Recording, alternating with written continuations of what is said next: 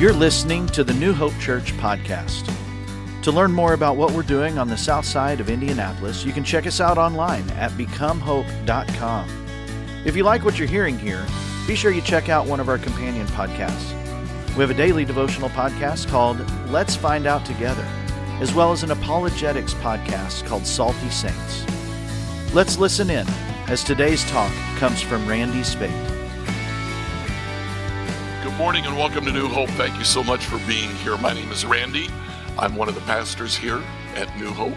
And today we begin a new series.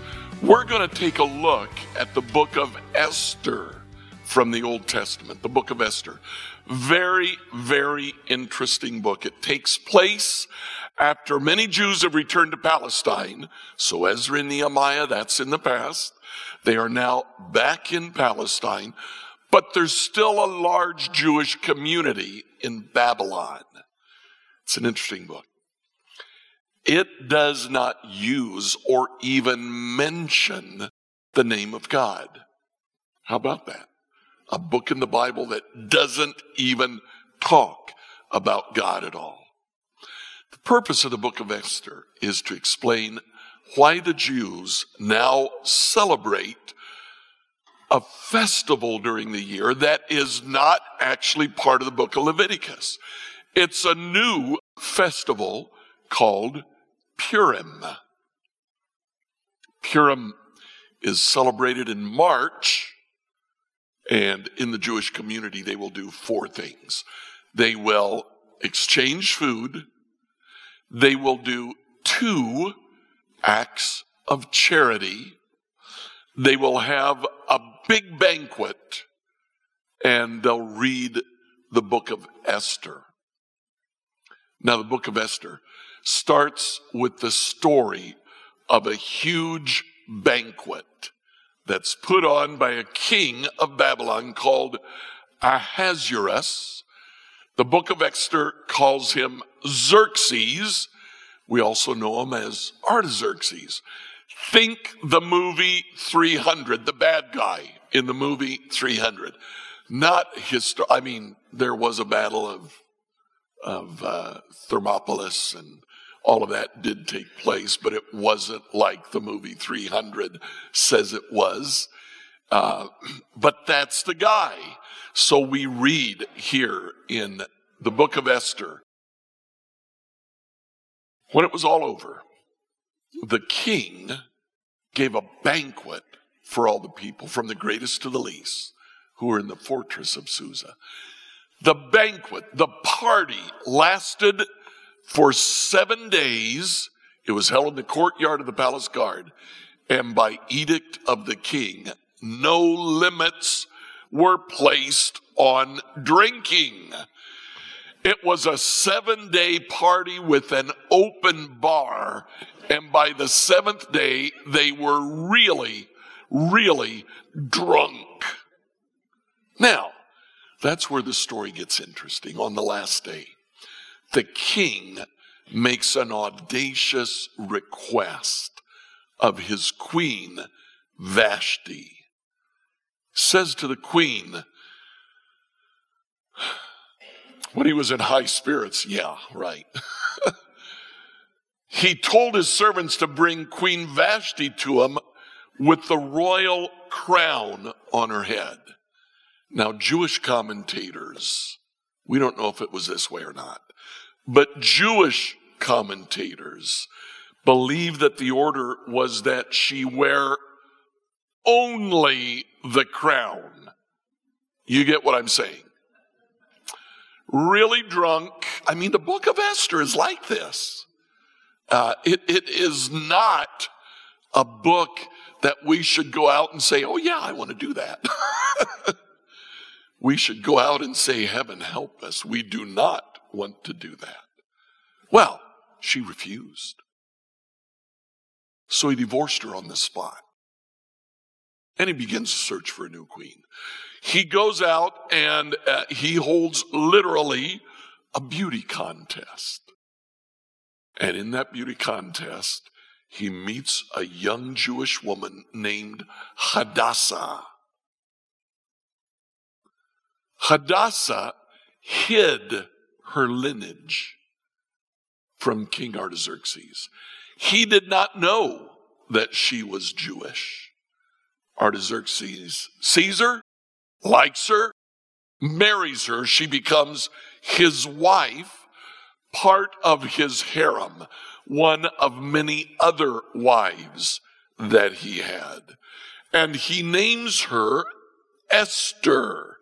Now the book of Esther moves on. It tells us that Esther so pleased the king that of all of his wives, all the members of his harem, he looks at Esther and he says, I want you to be the queen. And so he puts a crown on her head and she becomes the queen of Babylon.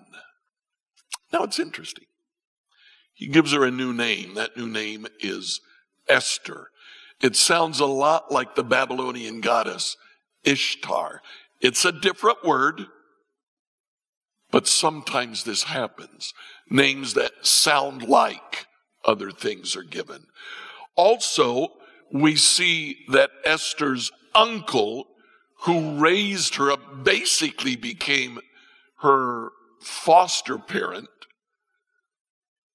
is named Mordecai.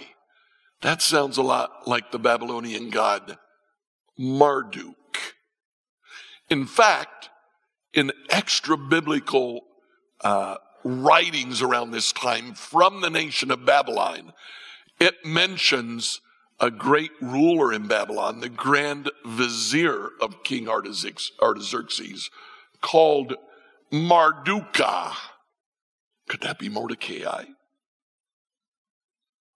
It's possible. Let's move on. The story gets really interesting. We have what appears at first glance to be a random factoid. Mordecai overhears two palace guards, who are planning to kill King Artaxerxes. Esther 2, verse 22. Mordecai heard about the plot. He gave the information to Queen Esther. Esther tells Artaxerxes, and the plot is foiled. Mordecai saves the day. Then we get random factoid number 2, which at first glance just looked like somebody rambling, but as the story develops, we look back and say, oh, now I get it. Now I know why they mentioned that. We're introduced to this man named Haman. He is Artaxerxes' vizier. He is the number 2 in power. He's called an Agagite. That possibly means that he was actually from Palestine, from the Agagites that lived in Palestine, historically enemies of the Jews. He was in charge of the daily operation of the kingdom. Now, he wants people to bow down to him. So we get here in Esther 3. All the king's officials would bow down before Haman to show him respect whenever he passed by. That's what the king had commanded. But Mordecai refused to bow down or show him respect. Kind of reminds you of what happens in the book of Daniel, when Daniel's 3 friends, Shadrach, Meshach, and Abednego, refused to bow down before the statue of the king. Well, here, Mordecai refuses to bow down before Haman. And Haman gets mad. He is enraged, Scripture says. He looks at Mordecai, and every time he goes by Mordecai, and everybody else is bowing down, and Mordecai is just standing there. It makes him madder and madder until finally he says, I've had it. I'm going to take care of this guy. In fact, I've noticed that anywhere I go, the Jews as a race will not bow down before me. So he makes plans to have them exterminated. he plans a genocide. And he takes a pair of dice and he rolls the dice to figure out what day he will kill all the Jews. And the day comes up March 7th. That's about 11 months from when he rolls the dice. So now, Esther 3:5, he goes to the king and he says, next one there. There we go. There's a certain race of people scattered throughout all the provinces of your empire who keep themselves separate from everyone else. Their laws are different from any of the other people. They refuse to obey the laws of the king. So he tells the king, we'll get rid of them. There's about 75,000 of them. We'll just kill them all. He tells the king, don't worry, it won't cost you a thing. I will pay for all of it. The king accepts the plan, but that's not enough for Haman. He looks at Mordecai and he says, he's the one that started it all. He deserves a special punishment. So he takes a pole that's 75 feet tall and he sharpens the top of it. And his plan is to impale Mordecai on that 75-foot pole. Now remember, Queen Esther has kept her lineage secret.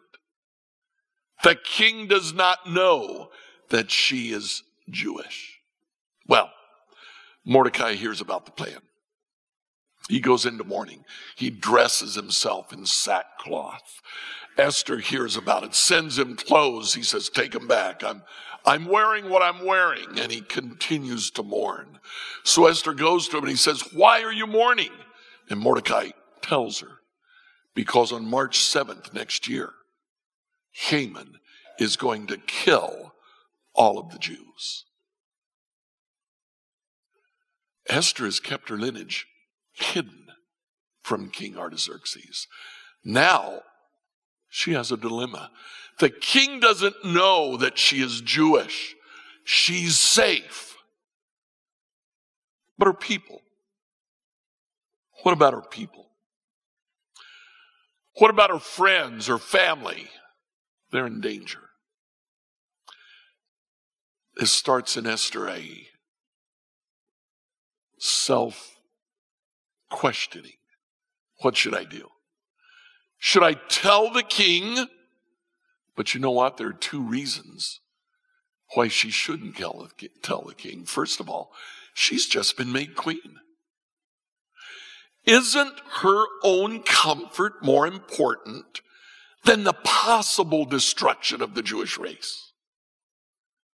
You know, God's God. He's going to deliver them.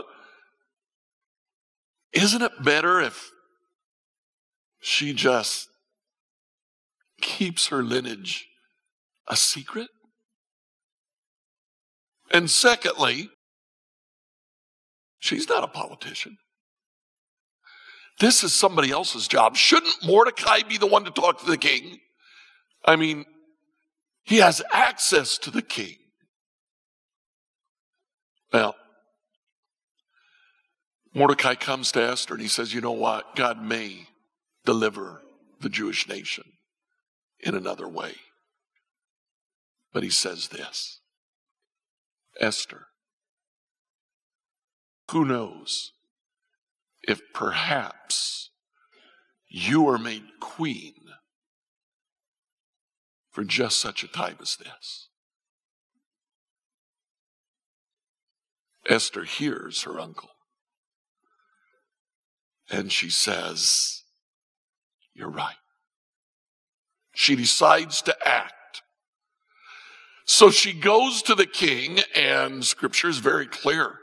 If you go to the king uninvited, he has the right to kill you. She goes to the king, and the king holds out his scepter to her. That's the indication that he wants her to speak. So she comes forward. The king says, what do you want?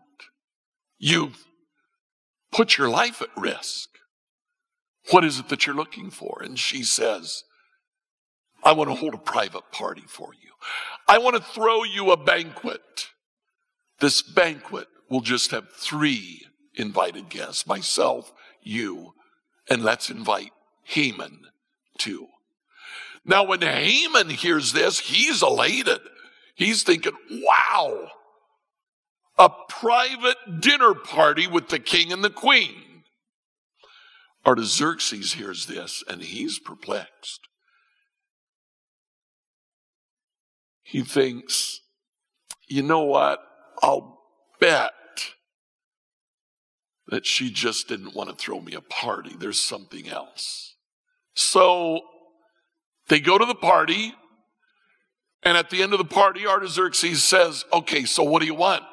And Esther says, come tomorrow night. Let's have another party. Just me and you and Haman.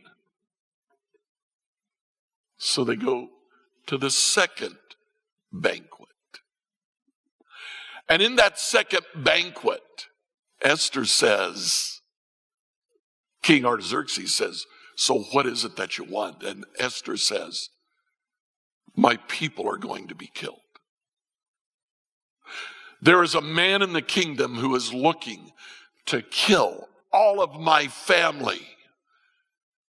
And Artaxerxes is outraged. He says, who? And she points at Haman and says, him. Whoa.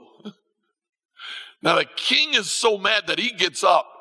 He walks away because he can't handle it. He leaves the room, and when he leaves the room, Haman looks at Esther, realizes that she is Jewish, and he falls down at her feet, and he grabs her around the waist, and he begs for his life, just as King Artaxerxes comes back into the room, and he sees Haman with his arms wrapped around Esther, who is trying to push him away. And he says, you want to rape her too, right in front of me? And he takes Haman out, and he has him impaled on the stick that he had planned for Mordecai. They impaled Haman on the pole that he'd set up for Mordecai. And the king's answer subsided. But now they have to deal with the decree, because you see, Mordecai made it a law that on March the 7th of the following year, anybody could kill a Jew with no repercussions at all. Kill the Jew, take his property, it doesn't matter. Artaxerxes hands Mordecai his signet ring. And he says, Mordecai, you go write whatever law you want. It'll be okay. Here's my ring. Seal it with the ring. And it becomes law. So Mordecai reverses that law. And instead, Esther chapter 8, Mordecai left the king's presence wearing the royal robe of blue and white, the great crown of gold, an outer cloak of fine linen and purple. And the people of Susa celebrated the new decree. The Jews were filled with joy and gladness and were honored everywhere. Mordecai becomes the new vizier instead of Haman. The king gives Esther all of Haman's property, and Esther says to Mordecai, you take this, you run his household for me. Well, Mordecai still has the king's signet ring, so he makes a second law. He says, you know what, we ought to celebrate this every year. So he makes another law. At the end, he ends up composing 3 letters. Esther chapter 9 says that these letters established the festival of Purim, an annual celebration of these days at the appointed time, decreed by both Mordecai the Jew and Queen Esther. That's the festival of Purim. That's why Esther was written, to explain the presence of this feast that's not in the book of Leviticus. Later on, or earlier on in that chapter, he told them to celebrate these days with feasting and gladness by giving gifts of food to each other and presents to the poor. You noticed it says presents, so 2 acts of charity. They were incredibly literal. This would commemorate a time when the Jews gained relief from their enemies, when their sorrow was turned into gladness and their mourning into joy. So this is what the book of Esther looks like. You see this movement from the banquet. Mordecai protects the king, and Haman plots against the Jews. Then you have Esther's decisions, 2 more banquets, and after that Haman is killed. Mordecai is exalted, and we have the banquet of Purim. The book starts, ends, and in the middle has another 2 banquets. It revolves around parties, which is interesting, but that's not the only thing. First of all, look what happens around these banquets.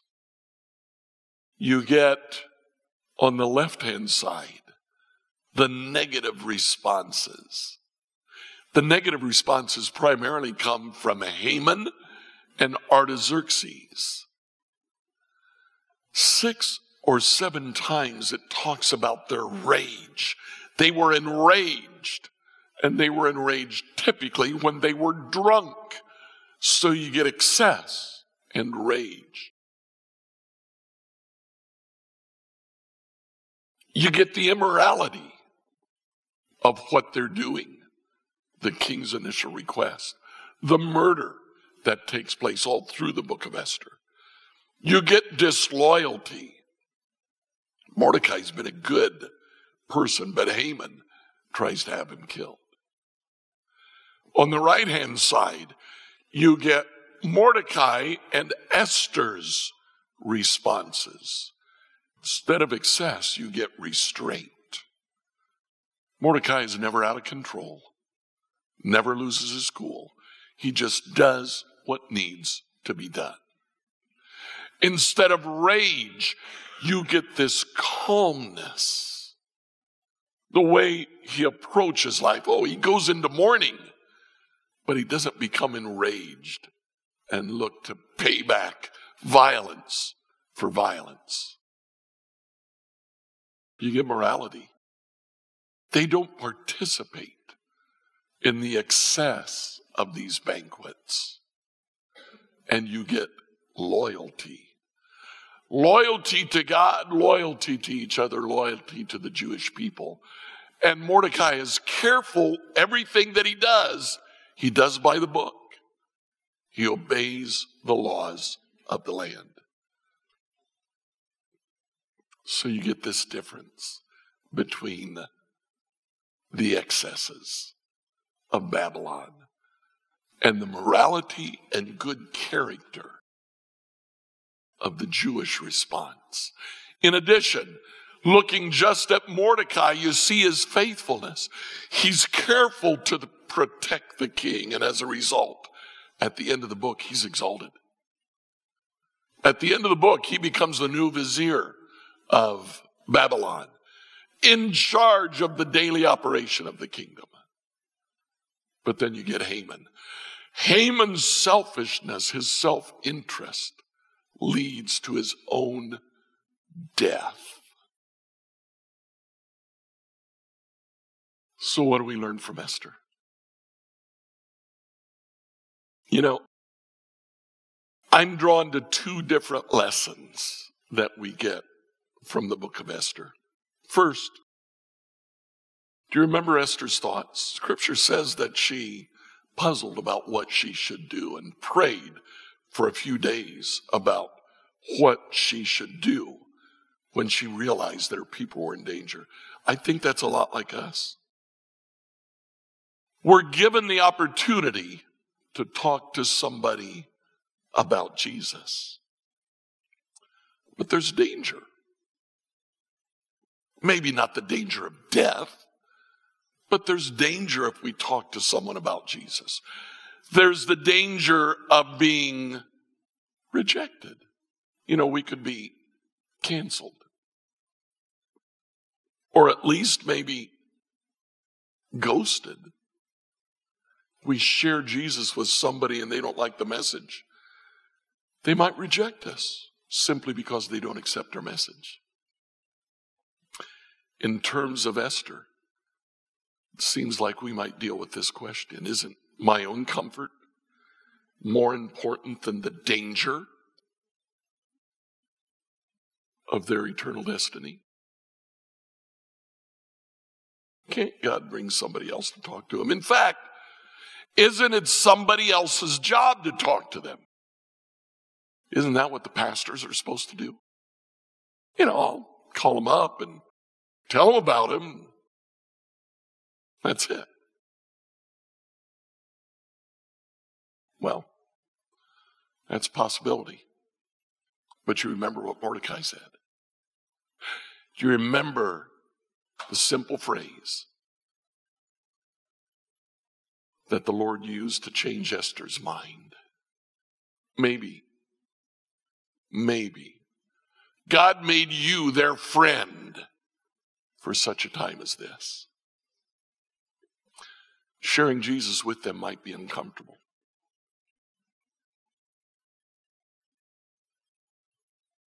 It might be awkward. They might ask you questions that you don't have answers to. But the bottom line is that you are the person with the connection to your friend, not the pastor, not somebody else that you know. You're the person with the connection. And maybe, just maybe, God has made you their friend for such a time as this. Now, the second thing that I learned from Esther, you look at what was going on, you look at the circumstances that surrounded Mordecai and Esther, and it was all over the place. There were a lot of things going on in their circumstances that would have depressed them. Well, if you want to live, love, and go like Jesus, focus on your character, not on your circumstances. You see, it's how you respond that is so much more important than what is actually going on. Respond well. Be the right side of the slide, not the left side. Don't give in to excess or to rage. Don't lose your self-control. Be calm. Be restrained. Be loyal. Share your faith. Focus on your character. Pray with me, would you? Lord, today as we come to you, help us. We recognize that sharing in the context that we live in today can be dangerous. Maybe not dangerous physically, but certainly emotionally. People might reject us simply because of our message. But Lord, we believe that you have given us the charge to share you with our friends, even though it may be uncomfortable and it may be awkward. Help us, Lord, to be a friend for such a time as this. Help us, Lord, to focus on our character, not so much on the circumstances that surround us, so that we can be true representatives of who you are. We ask this, Lord, in your name. Amen. So take a few minutes to respond to God's word this morning. We want to ask a couple of questions in terms of what you have been hearing from God today. There's been a lot of characters mentioned in this crazy story that has a lot of ins and outs, from Mordecai to Esther and the king and Haman.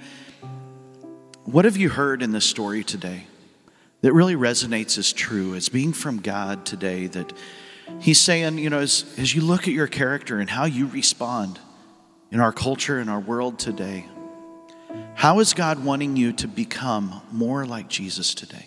Let's take a couple moments as we pray and ask God what He is showing us in our lives, that He wants to become more like Him in how we behave and act and think.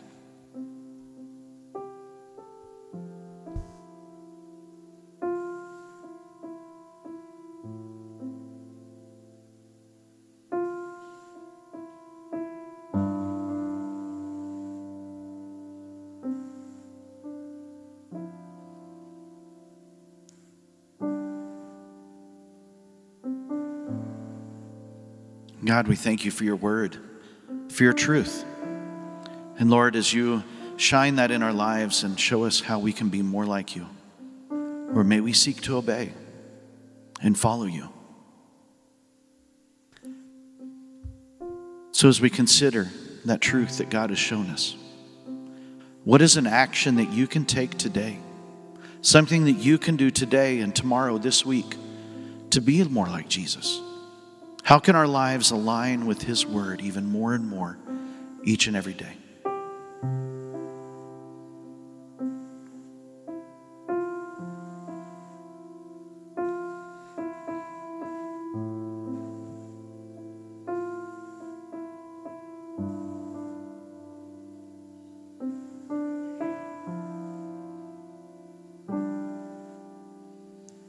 God, there's so many things each and every day that I know I could do better. Things that would help me to live, love, and go more like you. So God, forgive me where I fall short and give me strength and courage to live each day for you, to love others in a way that can only be characterized by you. And Lord, to be bold and to go and share my faith. Lord, we pray these things in your name today. Thanks for tuning in to the New Hope Church podcast. If you would do us a favor and like or subscribe on your favorite platform, we would really appreciate it. Also, if you happen to have any questions, feel free to reach out to us at questions@becomehope.com. Have a great week and know that we are praying for you as you seek to be Jesus in every corner of your world.